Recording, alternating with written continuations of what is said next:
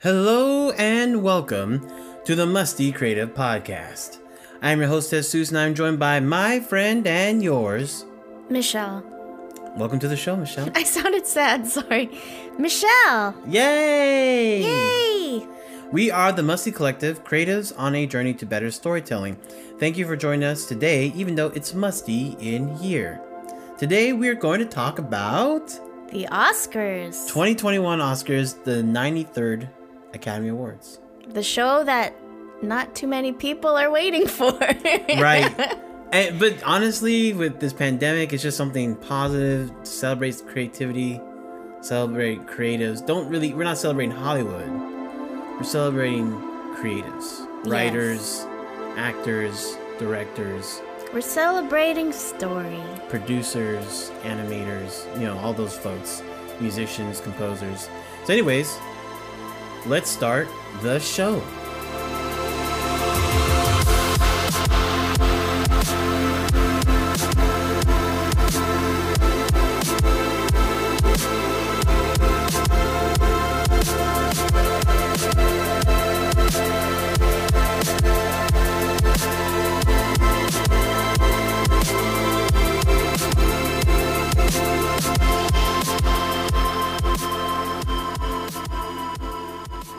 So, this year's Oscars have been affected by COVID and the quarantine, and not that many films were released, which should have been released because they actually couldn't finish the film on time.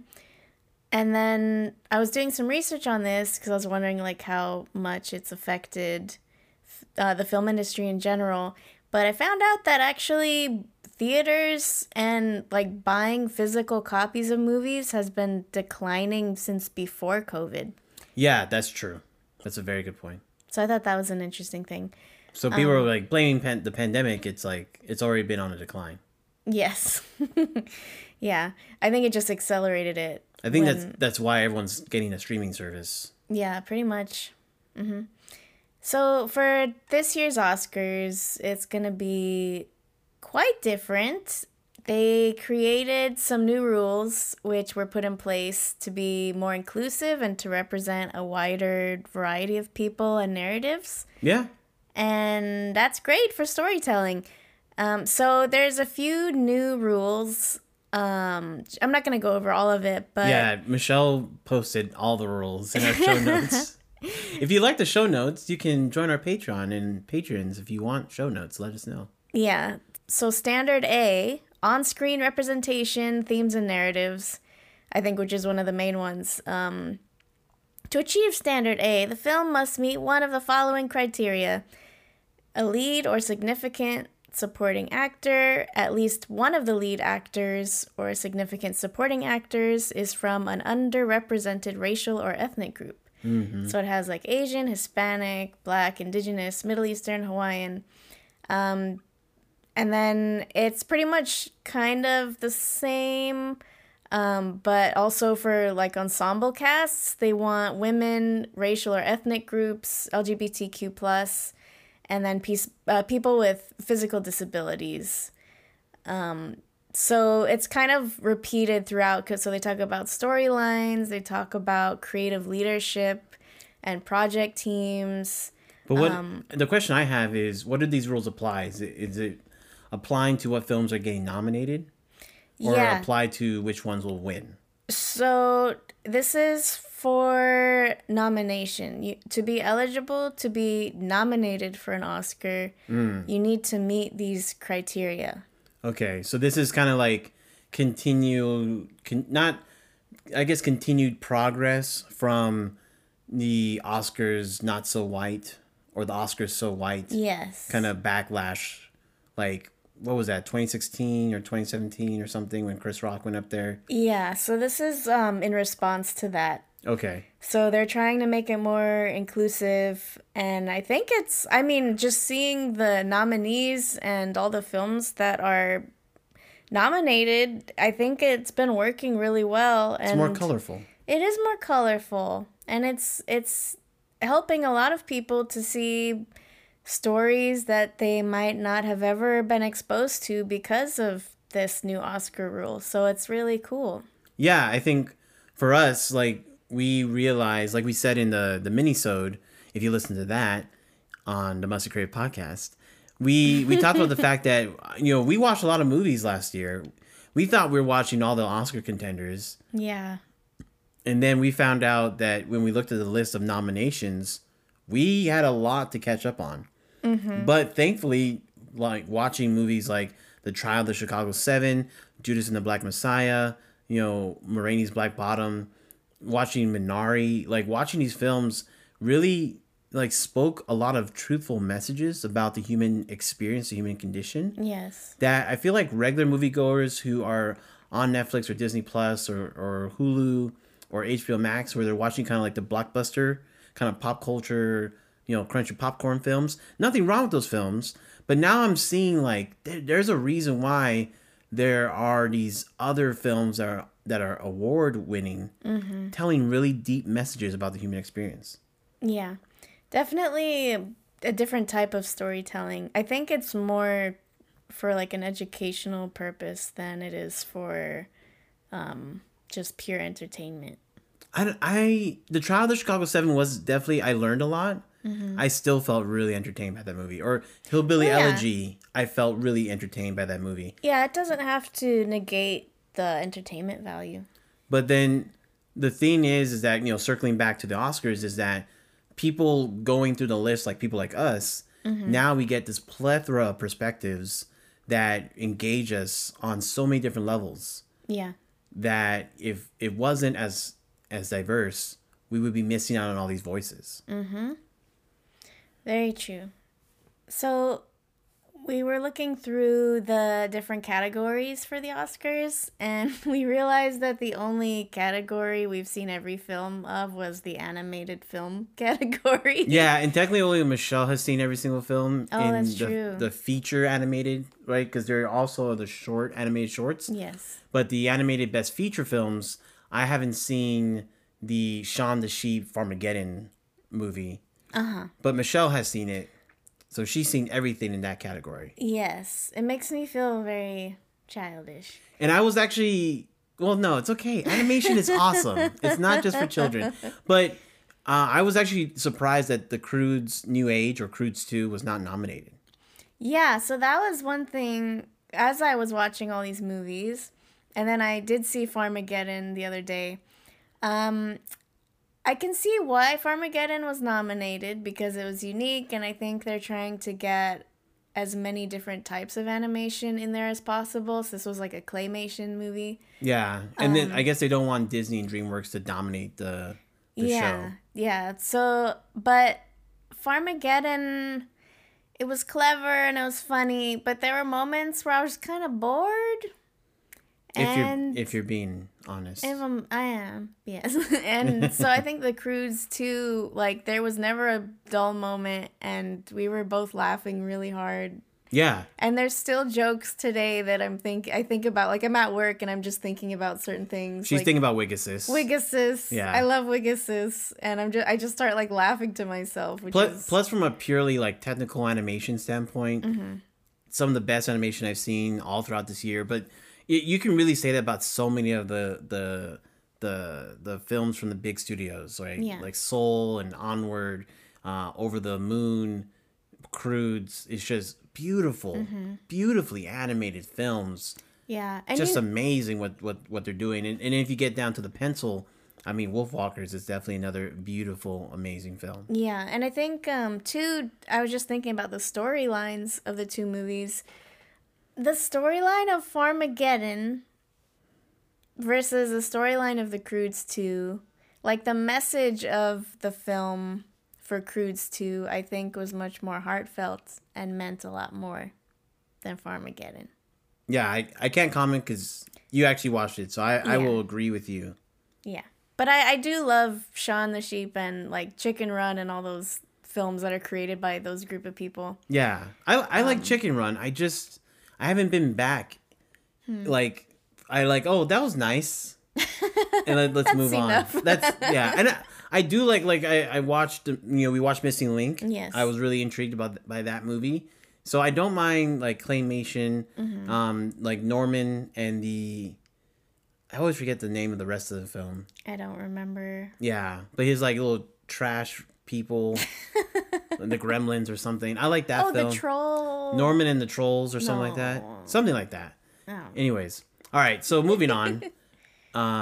You have something here about Husavik. Oh yes. So one song that was nominated that I'm very excited about is Husavik from Eurosong, which is a movie we did an episode on. Yes, we did. Earlier. Yeah, I don't remember which number because there's so many episodes now. Yes, I think it was last year we did that. Yeah, 2020. Yeah, so I'm just excited. I part of me hopes that it wins just so that Will Ferrell could say one of his movies won an Oscar. Oh wow, that's your reason? Yeah. I think it's gonna win because I think just to me personally, I think it's the best song out of all the bunch. But yeah. Anyways, we'll get back to that. We also loved Borat's subsequent movie film delivery of prodigious bride to American regime for make benefit once glorious nation of Kazakhstan. Was nominated for best adapted screenplay and also for other categories too. Yes, the supporting actress role. The daughter, she's nominated for an Oscar. We'll talk about her later. Yeah. And then Judas and the Black Messiah was a very, very deeply moving and horrifying film, but I think it deserves something. Yeah. And it was really great. I had a question though. Why is Daniel Kaluuya and Lakeith Stanfield both in the supporting actor category? Yeah, we'll get into that in our predictions. I actually have an answer for that. Okay. All right.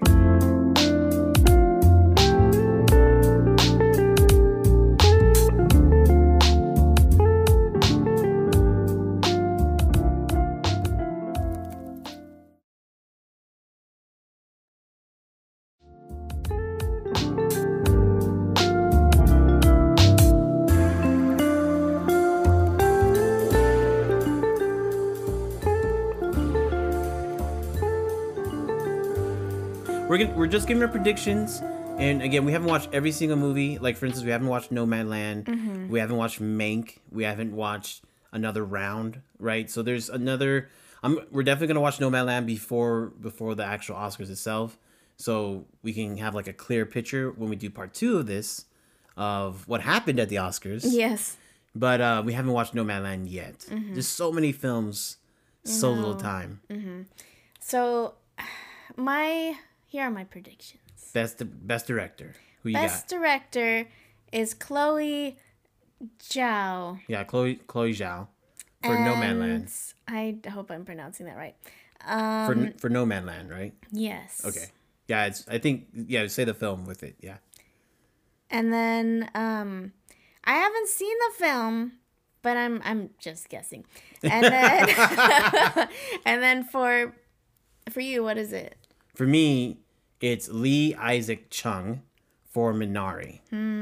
That's what I think. I think for me, looking at that film, and we just recently watched it, so it's like fresh in my mind. But the pacing of the film was really well done. I love wide angles. I don't like claustrophobic films unless you do a really good first person kind of thing. Yeah. I like the wide shots, the use of colors with like the natural organics, like greens and browns of the farm, contrasted with like the white of the house, and the usually a lot of the like whites within when the clothing of the family. So that was interesting as far as the color choices for their clothing. I thought just the way that showing the relationship, showing the colors inside the house, and taking us back in time. So best film for me was Trial of the Chicago 7. And it was, before I saw Trial of the Chicago 7, it was Judas and the Black Messiah for me, but then I changed it after watching it's not film. It's not best film, it's best picture. Best picture. Sure. I like saying best picture. Oh, but why is the Trial of the Chicago 7 for you? It had a lot. It had drama. It had some comedy. It was historical. It was based on a true story. It connected the ensemble cast to the audience, I think, really well. Like, it was very relatable, and it made you pissed at the end of the film. Like, I want to change things, and how can I be a part of that change? So. Got you.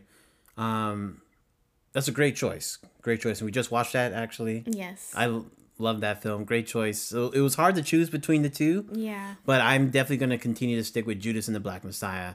And, like I mentioned, it would have been, I think we have an opportunity for a civil rights cinematic universe. Yes. Should have kept that, so Fred Hampton, who is a person in real life of history, leader of the Black Panther Party in Chicago, is one of the main characters in Judas and the Black Messiah, played beautifully by Daniel Kaluuya. But they didn't have him in the trial of the Chicago 7 movie. And obviously, because different director, different vision, different, everything. But it would have been great if they had the same actor. Yeah. Because then I think that would have helped with the emotional tie-in to the movie for the audience. But for me, Judas and the Black Messiah, I think, I just think that the two actors, Daniel and Lakeith Stanfield. There we go, Lakeith. Yes. They did a great job playing their characters. And I also felt like the movie was more focused, whereas Trial of the Chicago 7 was, and Aaron Sorkin did the best job. He did a really good job, but it felt like it was everywhere. Like, is this Abby's story, or is this Tom Hayden's story, or is this Bobby Seale's story? Right? Like, or is this a story about a corruption in the system? And it was like about all of those things. And I felt like it didn't quite hit completely from a story perspective. It didn't quite hit on any one of those things. I felt like you really understood like what was happening, that Bill was going to screw over Fred Hampton at some point, essentially leading to the downfall of the Black Panther Party in Chicago. Yeah. And he was this like villain. I think he's the main protagonist, and I'll get into that more later, but Judas and Black Messiah to me is the best picture of 2020. Okay. And then for best animated film, we both picked Soul. Yes, but Michelle has a caveat. Yes. I want Wolfwalkers to win, just because I feel like the story was extremely unique. And I've never seen an animated film cover that part of history before. So, yeah. I don't know how you get more unique than going to the place where babies come from. That's, and it's not like storks and stuff. It's like, where do souls come from? Like the movie goes to the great before.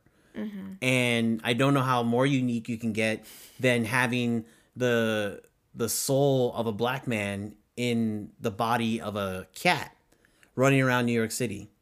And I just don't know how more original you get. We're in a cat trying to give a haircut to a black man. I don't know how more unique you can get. Like, to me, it's one of the most unique, thrilling, advantageous, scary as far as like writing it and making sure it hits. Like, Pixar could have really failed with this movie, and I thought they did such a great job. So I have no caveats. Like, it's beautifully animated. What they did with black hair, which is amazing. It's hilarious. It's not as hilarious the second time through, but it's definitely hilarious the first time through. Soul, best animated movie, no caveats.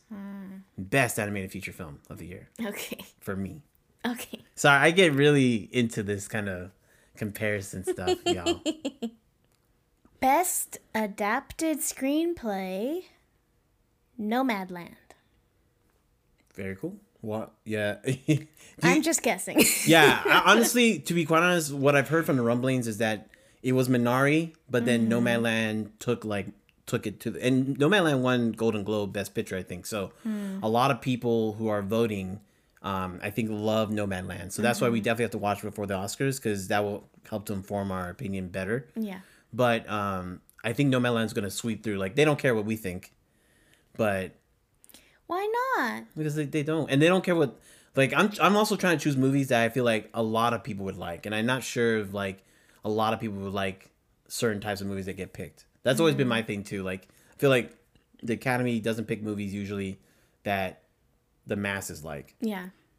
But for me, best adapted screenplay would be Kemp Powers' One Night in Miami. It's about a crazy. You want to hear another historical event that was crazy? It's an ensemble cast, great actors, and a lot of great dialogue going back and forth. So for me, plus after watching Soul, I'm a Kemp Powers fan, so I think this is a win for him. Yes.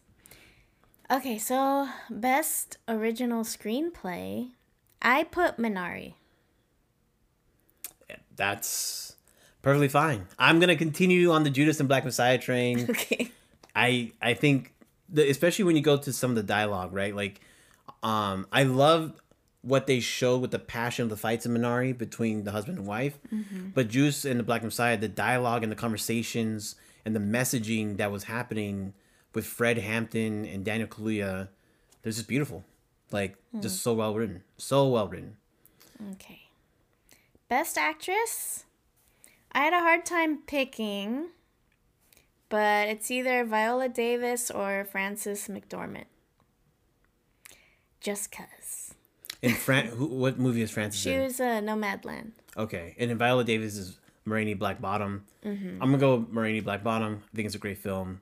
But I'm going with Viola Davis, but I wouldn't. I think Frances is gonna win because Viola's part really, in my opinion, could technically be a supporting actress role. Because Yeah, Chadwick that was Boseman interesting. really took over that movie. Yeah, that was really about him. Even though it felt marketed on Netflix, like whenever I see a trailer, it felt like Viola Davis. Well, she got top billing. I think that was probably part of her contract that like she would get. I think because she also executive produced the film, didn't she? Or, Probably. yeah. Yeah. So And then best actor, we both agree. Chadwick Boseman. Dude, and I also watched The Five Bloods as well. Great, a good movie, but great acting by Chadwick Boseman again. Chadwick Boseman in Moraine Black Bottom is just a really good film. Yeah. Watch that film if you want a good film, good night of movie watching. Definitely watch Moraine Black Bottom.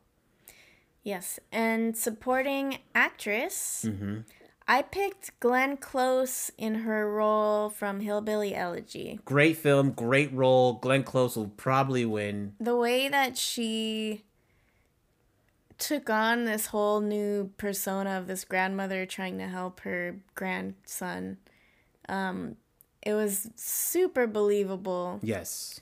Well, it's based off a true story. Yes, but you just forget it's Glenn Close. Yes, she really. She disappeared, Yes. and then she was her character. It was beautiful acting. Yes. And then for me, I chose Maria Bakalova from the Borat Borat 2 film. She did such a wonderful job in that role. I would like to see more comedy, get more wins in the Oscars or Golden Globes personally. So I'm going with Maria. I don't think she'll win, but that's who I want to win. It would be really cool for her to win because literally her acting was... That sold the film. It was improv. Yes. And it was with real people. So Yes. it wasn't like she had a script and she knew exactly what to say. She stayed in character Yes. regardless of who she was talking to. And they created this story about this daughter and Borat and like finding out like that it's okay for women to do things. And Yeah, that was actually a really good message, personally. yeah. So that would be really cool.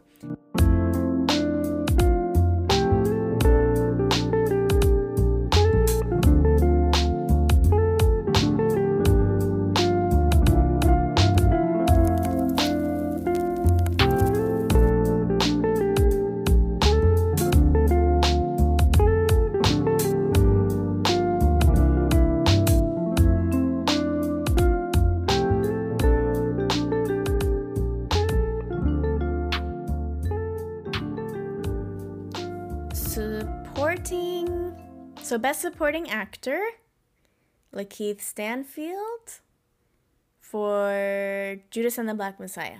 And I chose Daniel Kaluuya from Judas and the Black Messiah because Stanfield is the lead, in my opinion. I don't know what happened with the billing. Yeah, that was so weird. But the movie starts and ends with Stanfield. He is the protagonist that moves things forward in the story. Yeah. Because the storyline is not about the rise of the Black Panthers or anything like that. The story is about how Bill is going to screw over Fred. That's it. And it starts and ends with this character. He is the lead. He is the protagonist. So to me, best supporting actor should go to Daniel Kaluuya for his role as Fred Hampton. And Best Original Song. I haven't heard all the songs. Yeah, neither have I.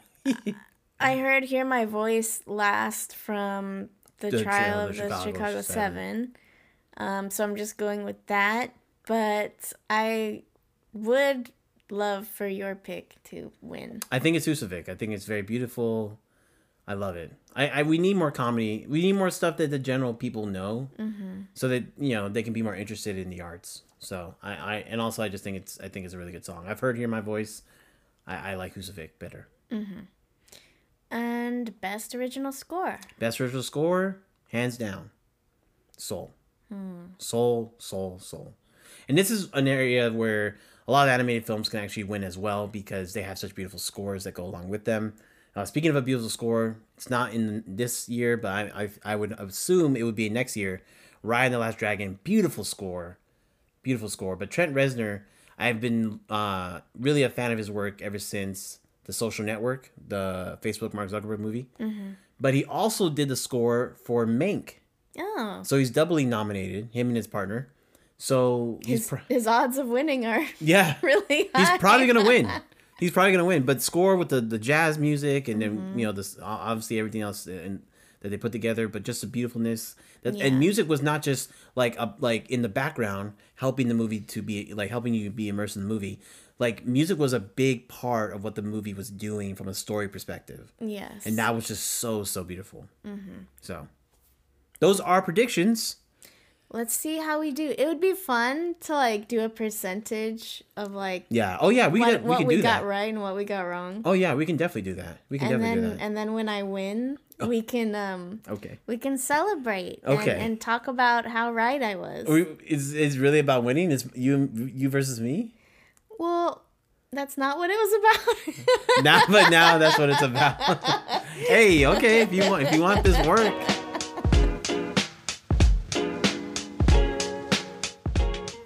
All right, and that's it, y'all. So on next week's episode, as you've guessed it, we're going to do part 2, recap of the Oscars, what went down, what did not go down, what went right, and what went wrong.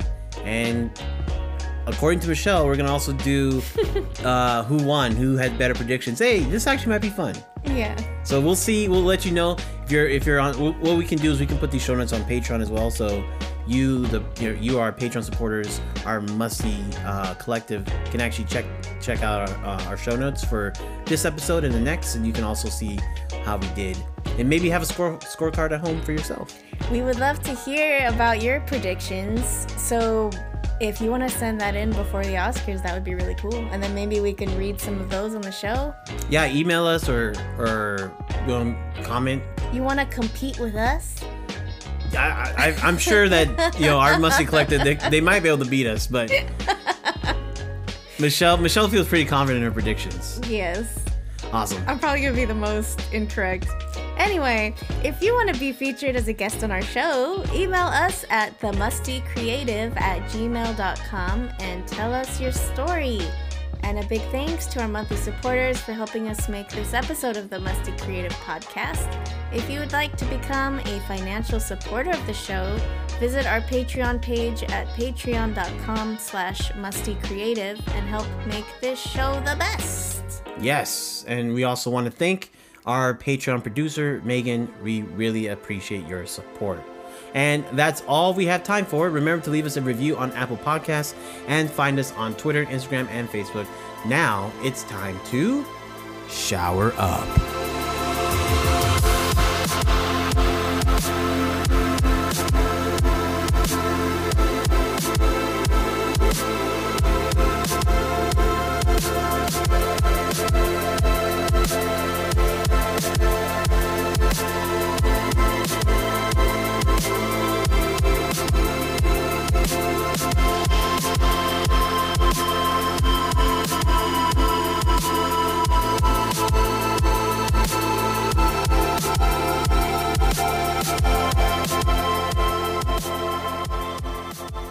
Gives them a satisfaction they couldn't get any other way.